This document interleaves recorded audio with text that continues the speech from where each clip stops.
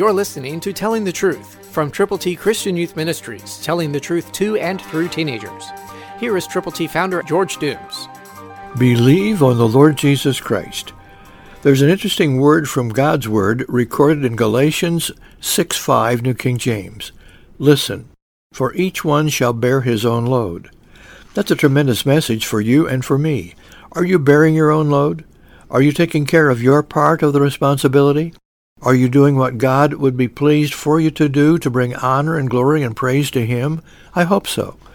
Because people are watching you, and they're wondering whether or not you're really going to carry your part of the load.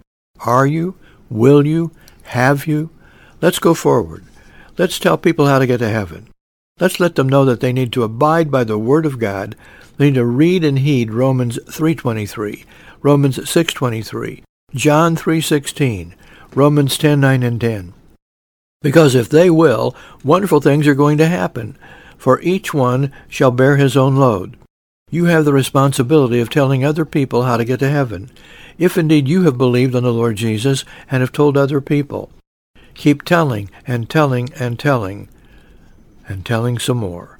Watch God make you usable and use you to make an impact for His glory. It's up to you.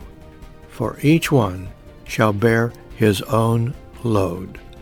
Christ through you can change the world.